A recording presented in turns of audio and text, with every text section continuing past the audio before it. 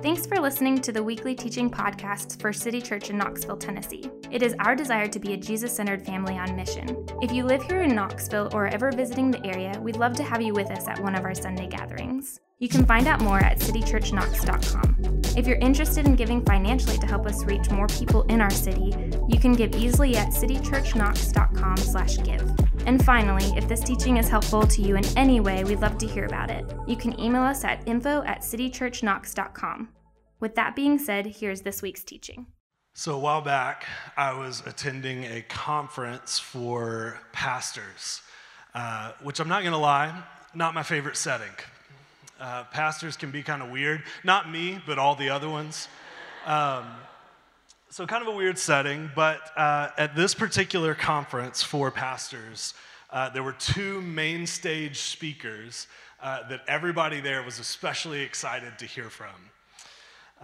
We'll call them, for our purposes, Steve and Matthew. So Steve got up on the stage first. And Steve's talk was titled, "From the Promise to the Payoff." Alliteration, so it's got to be true, right? Obviously.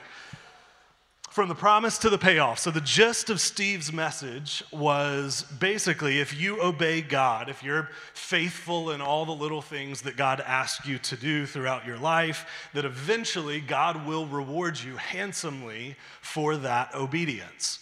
Case in point, Steve said, the illustration he used to prove that was that throughout Steve's life, he leveraged a lot of his time and money and effort and energy to build relationships with the other guys on his college football team. He sacrificed a lot of things to build those relationships, and now, at least according to Steve, because of that obedience in his life, God had rewarded him with one of the fastest growing churches in America. Promise, then payoff. Next, Matthew got up. Matthew's talk was a little bit different from Steve's. Quite different, in fact. So Matthew's sermon was about John the Baptist. If you're unfamiliar with the story in the Bible, John the Baptist was a New Testament figure. He was basically a prophet that preceded the ministry of Jesus.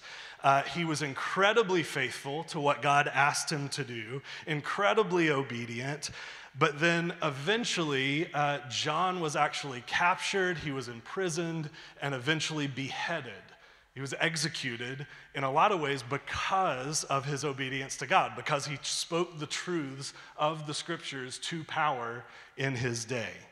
But it went very, very poorly for him as a result. That was the point of Matthew's message. In fact, the tagline of his message was, "Follow God, it could end badly for you." So two keynote speakers at this conference, two completely opposite messages. One said that following Jesus would lead to tangible, visible rewards in this life, and that's why you should obey. The other one said following Jesus is worth it regardless of the reward, and that Jesus himself is the reward, and that's why you should do it. That's why you should obey. Now, you might have a strong opinion of which one of those messages is more true, is more correct. I do too, but that's not even why I bring it up. The reason I bring it up is because while I was at this conference, I ran into an old friend of mine who was there too. And I was just catching up with him, shooting the breeze. And I asked him, hey, what has been your favorite part of the conference so far? What have you enjoyed the most? And my friend, without even skipping a beat, he said, by far, Steve and Matthew's messages have been the best part of the conference. And internally I was thinking, that can't possibly be true. They said opposite things. How could you think that those two messages, those two sermons, were the best part of this conference? They contradicted each other at nearly every turn.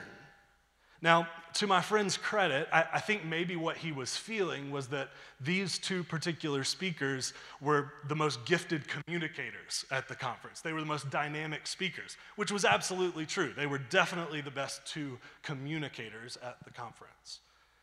But the content of their teachings could not have been more different from each other.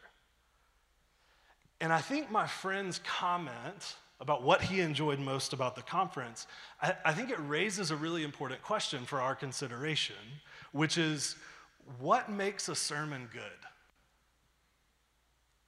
What makes a teaching good versus bad? What makes a teaching good versus mediocre? Is it the content? Is it the giftedness of the communicator? Is it humor? Is it relatability? Is it insight? Is it the level of research that went into it? Is it the number of Greek words that you use? Like, what in the world makes for a good sermon? What makes teaching from the Bible good? And that's a question that matters perhaps even more than you think it does. For instance, thousands of Christians in early America supported the slave trade here because they were taught that the Bible supported it too. Millions of German Christians supported the horrors of Nazism because they were taught that the Bible was okay with it too. And then inversely, on the other side of the equation, substantial strides were made in our country during the civil rights movement of the 1960s because of what Martin Luther King Jr. and others taught from the Bible about justice. You see, what the church teaches from the Bible matters profoundly so. And therefore, it matters that we learn how to discern and recognize good and bad teaching. Last Sunday, we kicked off a new series about the church that we've called Church Matters. Basically, we are taking a moment to pause and talk about why we do this, what we're doing right now. Why it's important for us to gather together with other followers of Jesus on a regular basis throughout our life. We said last week that some of us, if we're not careful, can sort of go into autopilot when it comes to this right here. We can just kind of show up each and every Sunday or during the week at Life Group. We can just show up week after week and just do it because it's what we've always done, or we feel like it's what we're supposed to do. It's easy to go into autopilot. And while that's not necessarily bad, I think it's also good to occasionally turn autopilot off and ask, why do we do this? Why do we get together with other followers of Jesus in settings like this? It's good to think about it and talk about it so we don't forget over time. So that's what we're doing during the series. And today, we are going to talk about one particular practice of the gathered church that goes all the way back to the very beginning of the church, and that's the sermon. From the earliest days of the New Testament church, one thing that the church did regularly was teach from the scriptures. So Acts chapter 2 is one of the first detailed descriptions we get of the early church and some of the things that they did together. And right at the very beginning of that description, late in Acts chapter 2, says that the early church, quote, devoted themselves to the apostles' teaching. In other words, an important part of the early church getting together with each other was them listening to what the apostles, the early church leaders, taught from the scriptures about the scriptures. Best we can tell, the early followers of Jesus would huddle up in one place. Sometimes it was in someone's home. Sometimes it was in a public place or a public arena. One of their leaders would read a passage from the scriptures or maybe multiple passages, and then they would expound on what was read. They would give instruction, teaching from the Bible. So simply put, this is why we here at City Church do something similar to that each and every Sunday. We have a member of our congregation read a passage over us, and then myself or one of the other leaders here will give a teaching based on that passage. That's not a new idea. It's actually a very, very old one. So this morning, what I want to do is talk about why we do that, how we do that, and then why it matters how we do that. That's where we're headed this morning. So today will be a teaching about teachings. Very meta in that way. So if you got your Bibles, turn with me to the book of 2 Timothy chapter 3, if you're not already there. 2 Timothy chapter 3. If you're newer to the Bible, 2 Timothy is a letter that was written from a guy named Paul to a young protege of his named Timothy. Timothy was one of the leaders of a church in the city of Ephesus. And here, Paul is basically giving Timothy some instruction about the significance of the scriptures that then eventually turns into some instruction about teaching and preaching from the scriptures early in chapter 4. But we're just going to look at a couple verses at the end of chapter 3. Pick it up with me in verse 16. We'll read those two verses once again. All scripture is God-breathed and is useful for teaching, rebuking, correcting, and training in righteousness, so that the servant of God may be thoroughly equipped for every good work. Okay, from those two verses, what I want to do is lay out a number of things for you about how we approach teaching and preaching here at City Church, about what in our view makes for good teaching. And our hope is that by doing that, we will help all of you be able to discern good teaching from bad teaching, both here.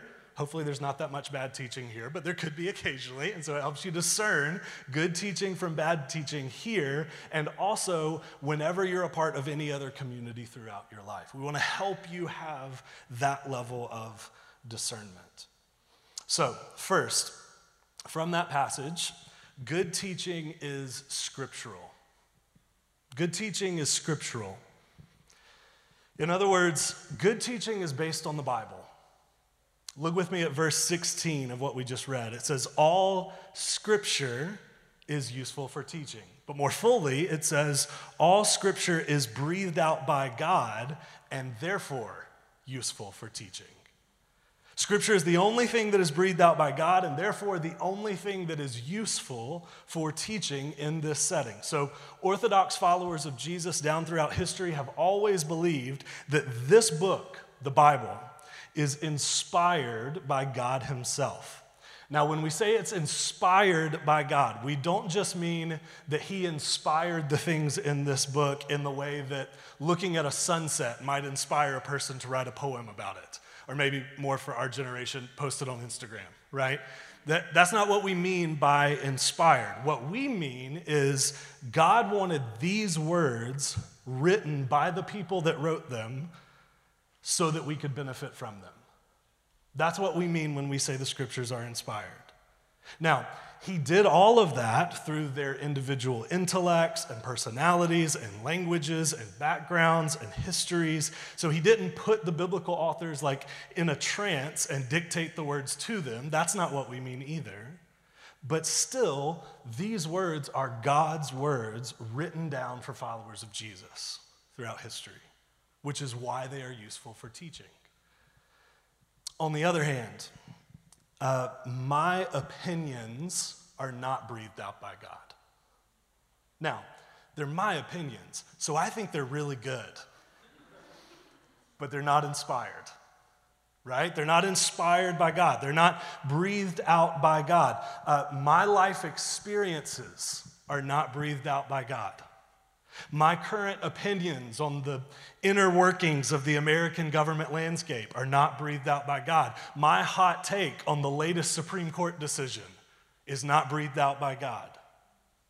Do you see what I'm getting at? Just because someone stands behind a pulpit or a cocktail table or whatever this is, not really sure, just because somebody stands up on stage and calls what they're doing a sermon does not make it one.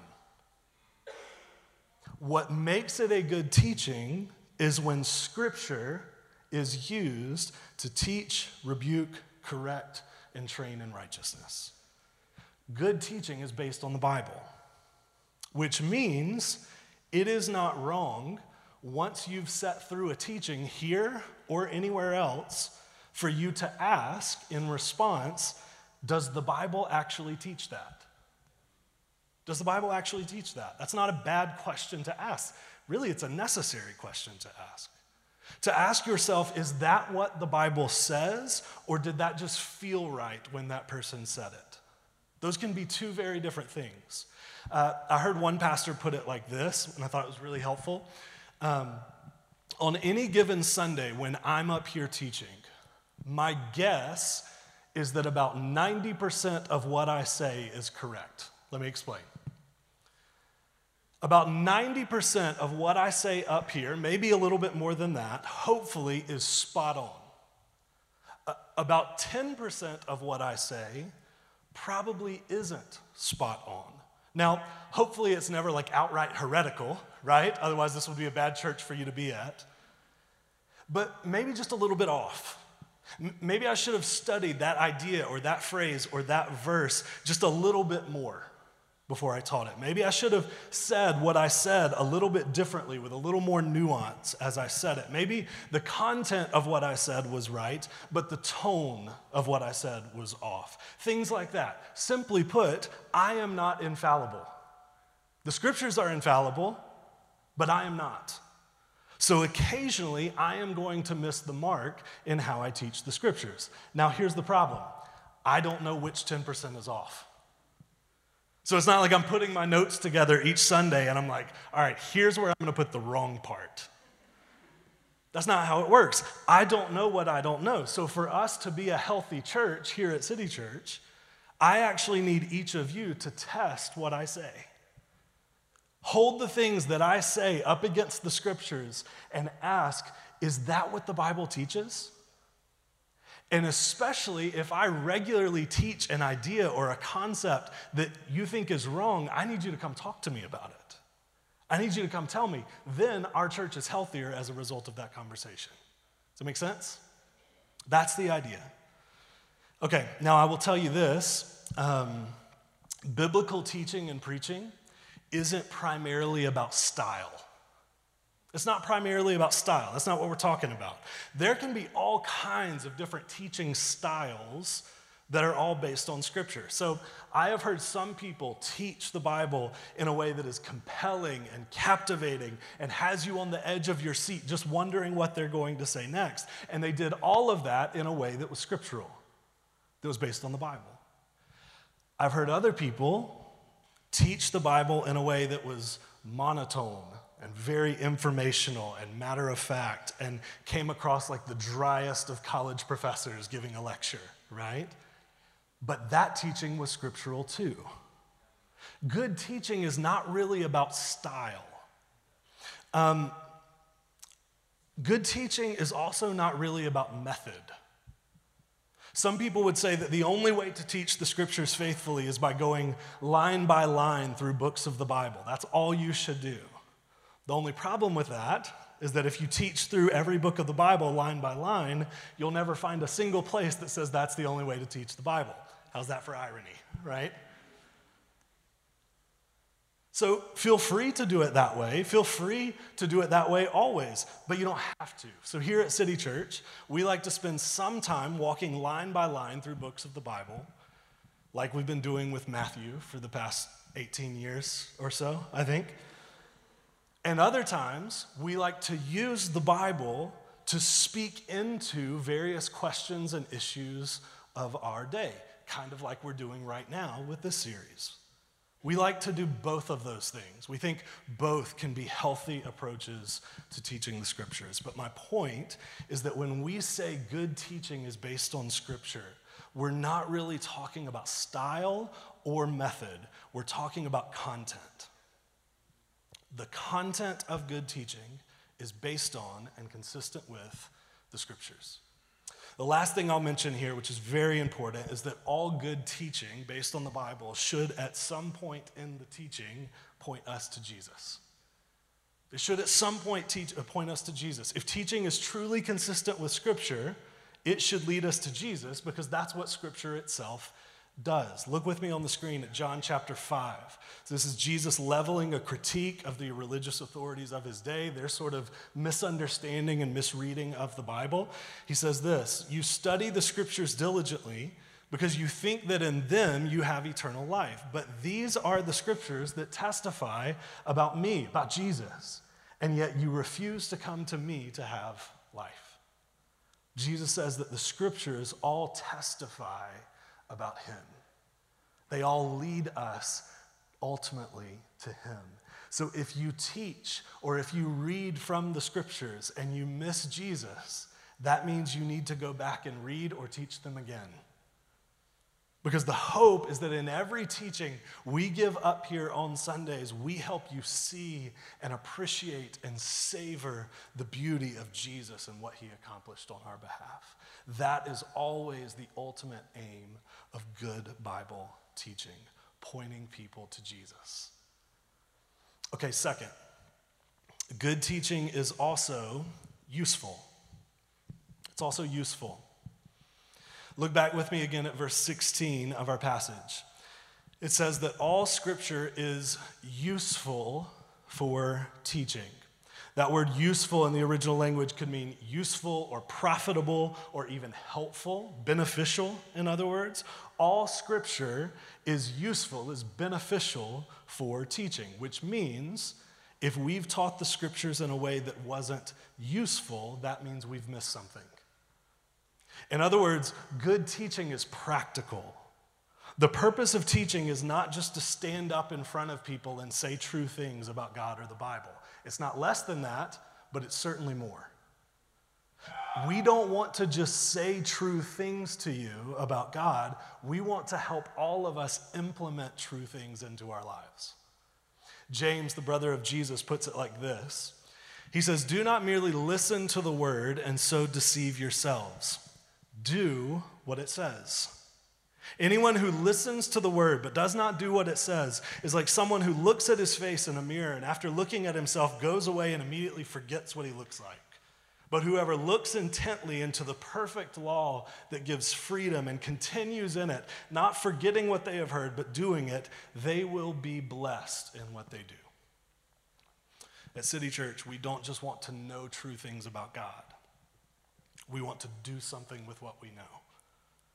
We want to be doers of the word and not just hearers of the word. So when we teach, our goal is not just to tell you true things. Our goal is to tell you what is true and then help you learn how to implement what is true into your life in practical ways. In 2 Timothy, Paul even gives us some examples of what usefulness in the scriptures looks like. He says sometimes it's teaching, sometimes it's correcting, sometimes it's rebuking, and sometimes it's training in righteousness. But good teaching is always useful because scripture is always useful.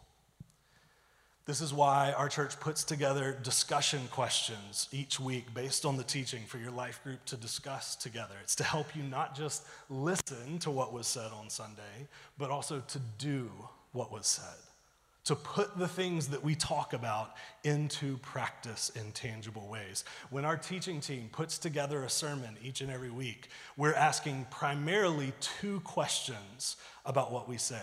First, we want to answer the question, what does the Bible say? That's question number one. But then second, we're asking, what do our people need to do with what the Bible says? Two questions that we ask. In the first question there, we rely on careful studies and commentaries and reading and people smarter than us to help us interpret what the Bible says. But the second one, when we ask, what do our people need to do with what the scriptures say, we rely on the Holy Spirit and relationships with y'all to help us figure out. Two different questions we want to ask because we want to help you not just hear what the scriptures say, but also put it into practice. So when someone stands up here on Sundays and gives a teaching, they aren't just wanting to fill you with information, they're wanting to show you how that information transforms the way that you view God, yourself, and other people, which feeds directly into our next idea, which is that good teaching is also formative. Good teaching is also formative. So Paul writes, all scripture is God-breathed and is useful for teaching, rebuking, correcting, and training in righteousness, so that, in result, the servant of God may be thoroughly equipped for every good work. Thoroughly equipped for every good work. Good teaching and preaching is actually a means to an end. It's meant to form all of us over time into the image of Jesus, into who God made us to be. So teaching is not just something I do because I want recognition or because it feels good to be up here and have a captive audience. In fact, most days, if I'm honest, I would rather not be doing this. I would rather be sitting across a dinner table from y'all. That would be way better, in my opinion. But I do this because it is a means to an end. It's a God-ordained way of forming us all into who he made us to be as his people. At the very beginning of COVID, our church did what I think a lot of churches did, which is that we went almost entirely, put our services online, all of that stuff. And during those months, the teachings that I gave were literally me in my office talking to an iPhone camera because we're cheap as a church. That's the moral of that story. And can I tell you that those months of teaching to a video camera were the most that I have ever wanted to quit my job here at City Church?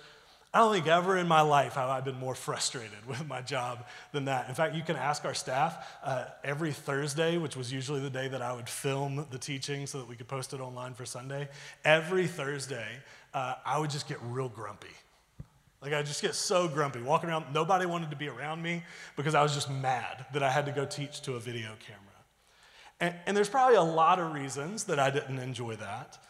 But one reason was that to me, it did not feel like I was teaching to form people when I was looking at an iPhone camera. It felt like I was teaching to an iPhone. What I love so much about doing this up here on Sundays is that as I am teaching the scriptures, I get to see your faces. And so many of you, I know some of the stuff that you're dealing with and going through right now.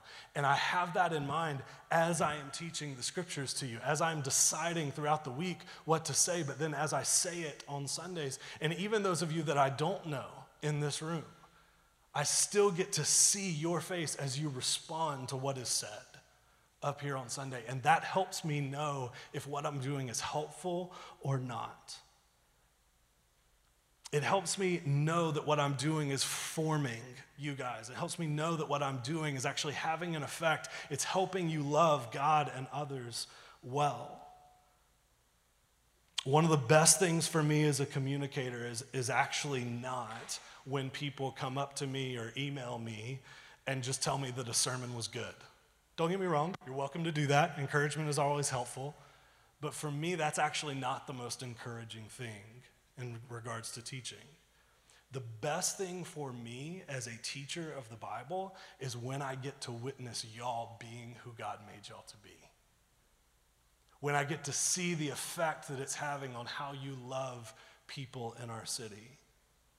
The biggest encouragement I can receive is when I get to witness examples of y'all being formed over time into the image of Jesus. That is better than any good sermon email that I could ever get. Because that's the purpose of teaching. It's to form people. It's to help all of us become who God made us to be. One of the ways that we try to equip you guys is by training you to be good missionaries in the city of Knoxville. We want to equip you to know how to talk well about different aspects of faith in Jesus so that if you find yourself in a conversation with a classmate or a coworker or a neighbor or a friend, you know what to say in those moments, or at least have some idea of what to say in those moments. We've actually had a lot of different people over the years ask us why we spend so much time on Sunday speaking to objections and sort of pushbacks that people have to faith in Jesus. It's a really good question. Part of the reason we do it is because on any given Sunday, several people could walk in that are in that place, that have those objections, that have those obstacles to faith in Jesus. But bigger picture, the reason we speak to obstacles and objections to faith is because we want to model for you guys how to speak to those things in your everyday relationships with people. We're trying to equip you to be missionaries by teaching you how to speak with both truth and grace when those obstacles and objections come up with a coworker or a neighbor or a classmate or whoever it is. It's just one particular way that we are seeking to form and equip you for every good work through our teaching. So to summarize so far, good teaching is scriptural, it's useful, It's formative. Those are all things that I think good teachers of the scriptures do, and that you as the hearers should be listening for in good teaching.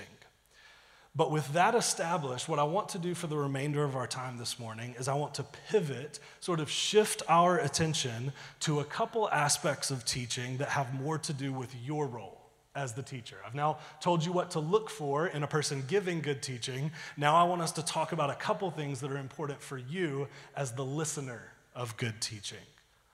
So 2 things here. First, good teaching is made effective by how it is heard. Good teaching is made effective by how it is heard.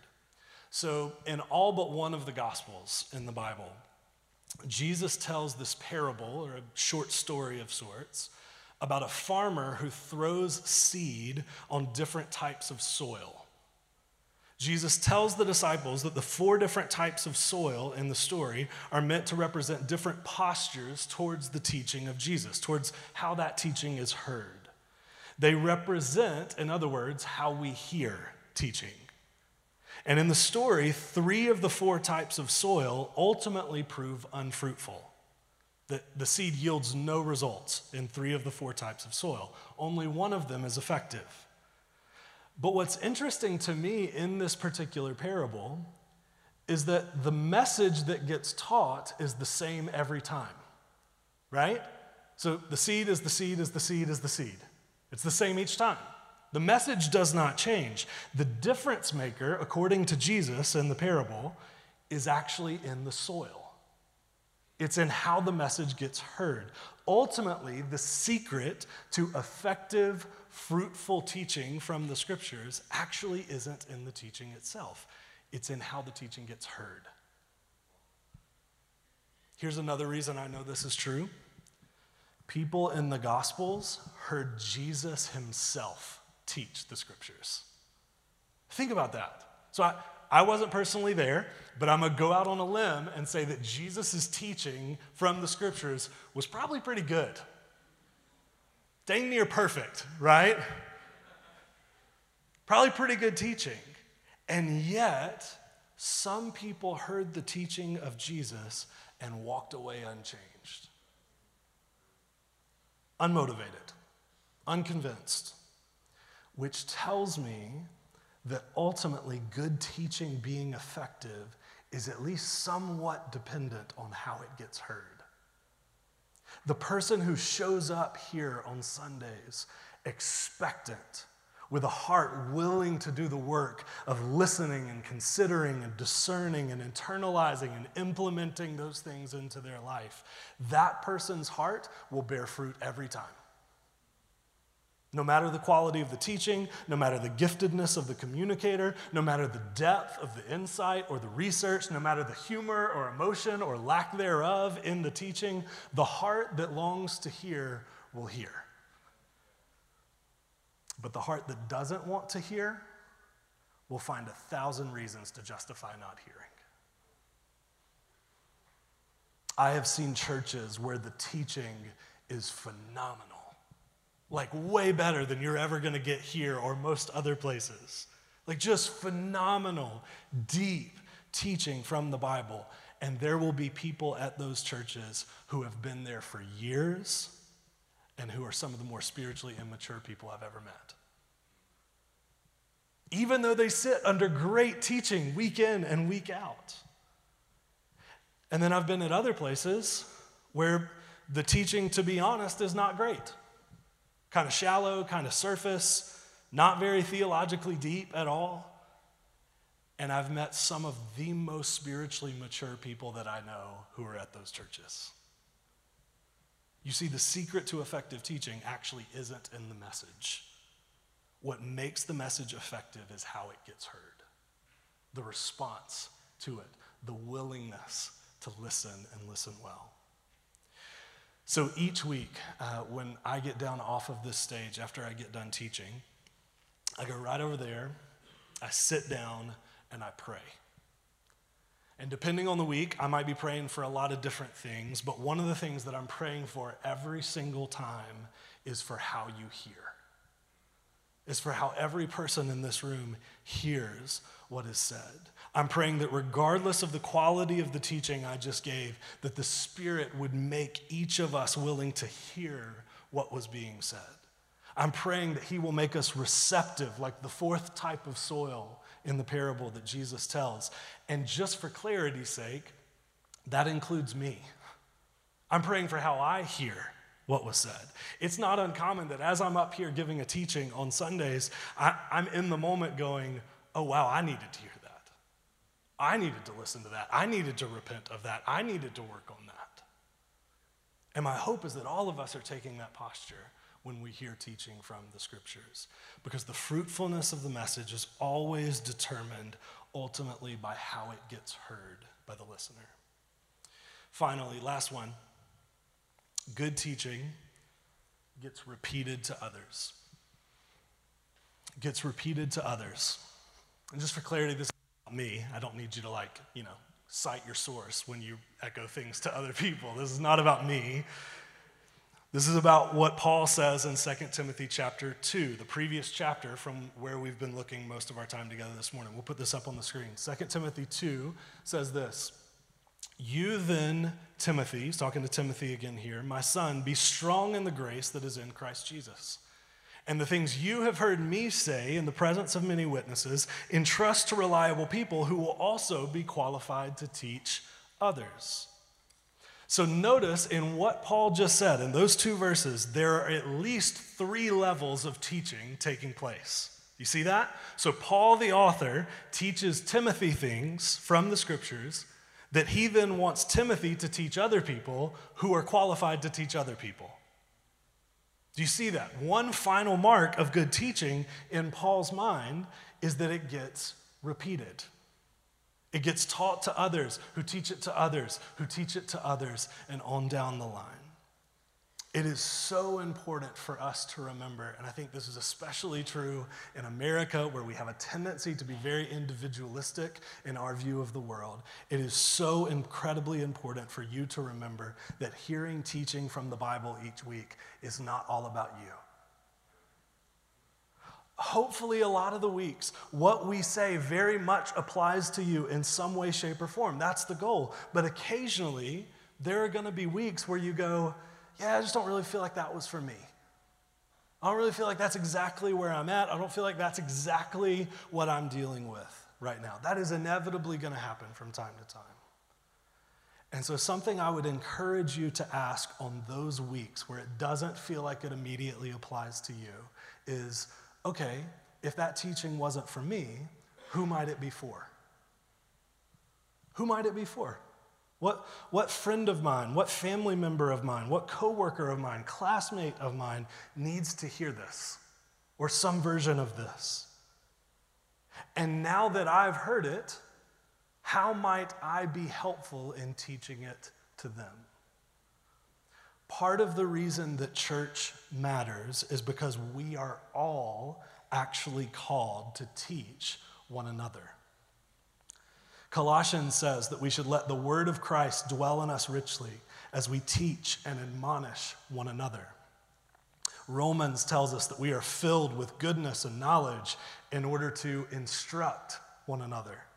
The Great Commission in Matthew 28 tells us that we are all called to go and make disciples of all nations, which includes, according to Jesus, teaching people to obey everything that he has commanded us.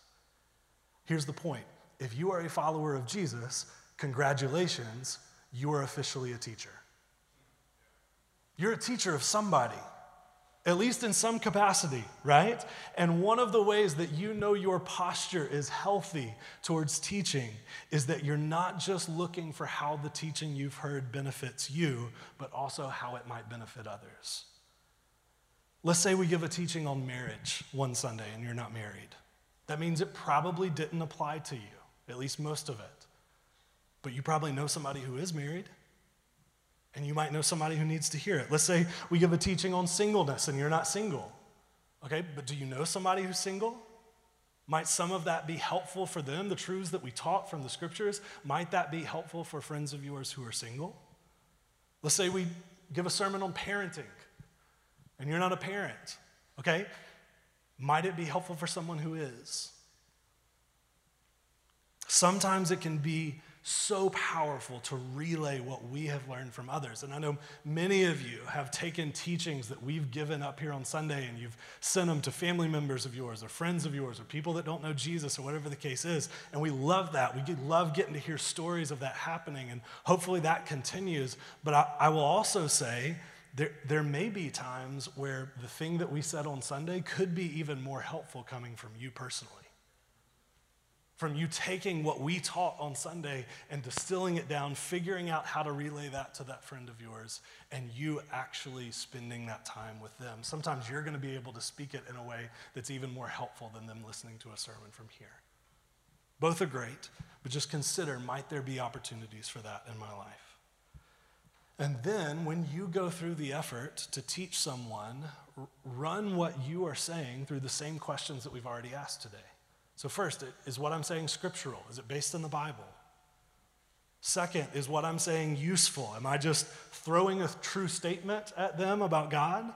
Or am I actually giving them something that profits them, benefits them in some way? And finally, is what I'm saying actually done with the intention of forming them into who God made them to be? That's important. Scripture is not just for correcting. Notice Paul uses all kinds of words in this passage. So if we're just throwing Scripture at people in a way that makes them feel like they're wrong and that's it, I would ask, is that profitable for them, or could you actually be more helpful in the way that you relay that to them? As followers of Jesus, we are all called to teach in some way, shape, or form. And the hope is that the teaching we're doing up here in this setting is actually not just teaching you, but also equipping you to teach others. So who are you teaching? Where are you teaching? How are you teaching? And how might you rely on the Spirit's help for all of that? So I just want to leave you with this. This is Isaiah 52, verse 7. I love the language in this passage. We'll put it up on the screen. It says, "How beautiful on the mountains are the feet of those who bring good news." How beautiful on the mountains are the feet of those who bring good news. So according to Isaiah, it is a beautiful thing to be the person who comes bearing good news from the Scriptures about what Jesus has done for us. When we enter into a relationship or a setting or a situation in our lives with the truths of the Scriptures on our lips, ready to share, that is a beautiful thing. And what's interesting to me is that Paul in Romans 10, he quotes this verse from Isaiah, and then he makes it clear that that word from Isaiah actually applies to all of us who follow Jesus. It's not just my job to deliver good news, it's your job. So my prayer for every follower of Jesus in the room is that we would see this as our responsibility. One of the things that I talk about a lot with people in my life group, with many of you in the room, is that sure, in some ways, it is my responsibility or another leader's responsibility to get up here and give teaching on Sunday. But when we read through the New Testament, what we see is that God has also given many of us teachings for one another. So one of the purposes in this series is that we would more and more not just see our role on Sundays to show up and to hear a teaching, but to also ask, might God have given me something for someone else here? Someone that I came with, someone in my life group who's going through something that the Holy Spirit prompts me to speak to one another. And we get to test all of those things. We get to hold them up against Scripture just like we do everything else to make sure they're true and helpful and profitable and formative and all of that. But the New Testament talks about when we come together, each of us has a word, has an instruction, has a teaching, and that all of those things are done for the purpose of building up. So if nothing else, hear me say this morning, God might have given you something here for someone else. The title of this sermon is not I teach, it's not Kent teaches, it's we teach. This is just where it starts. So don't be afraid to speak the things that you feel like might be helpful from the Scriptures to each other. That's part of why we gather together. Again, if all it was me delivering a sermon, we could have done this online. But if we're all here so that we can benefit and profit one another, well, then this setting actually makes a lot of sense. I want all of us to realize that we are, in some sense, teachers. And so I want us to be helpful teachers. I want us all to be receivers of the gospel, receivers of the good news, for sure, but also proclaimers of the gospel, relayers of the gospel, people that speak those truths to one another throughout our lives, such that it changes our lives and others' lives in the process. Let me pray for us.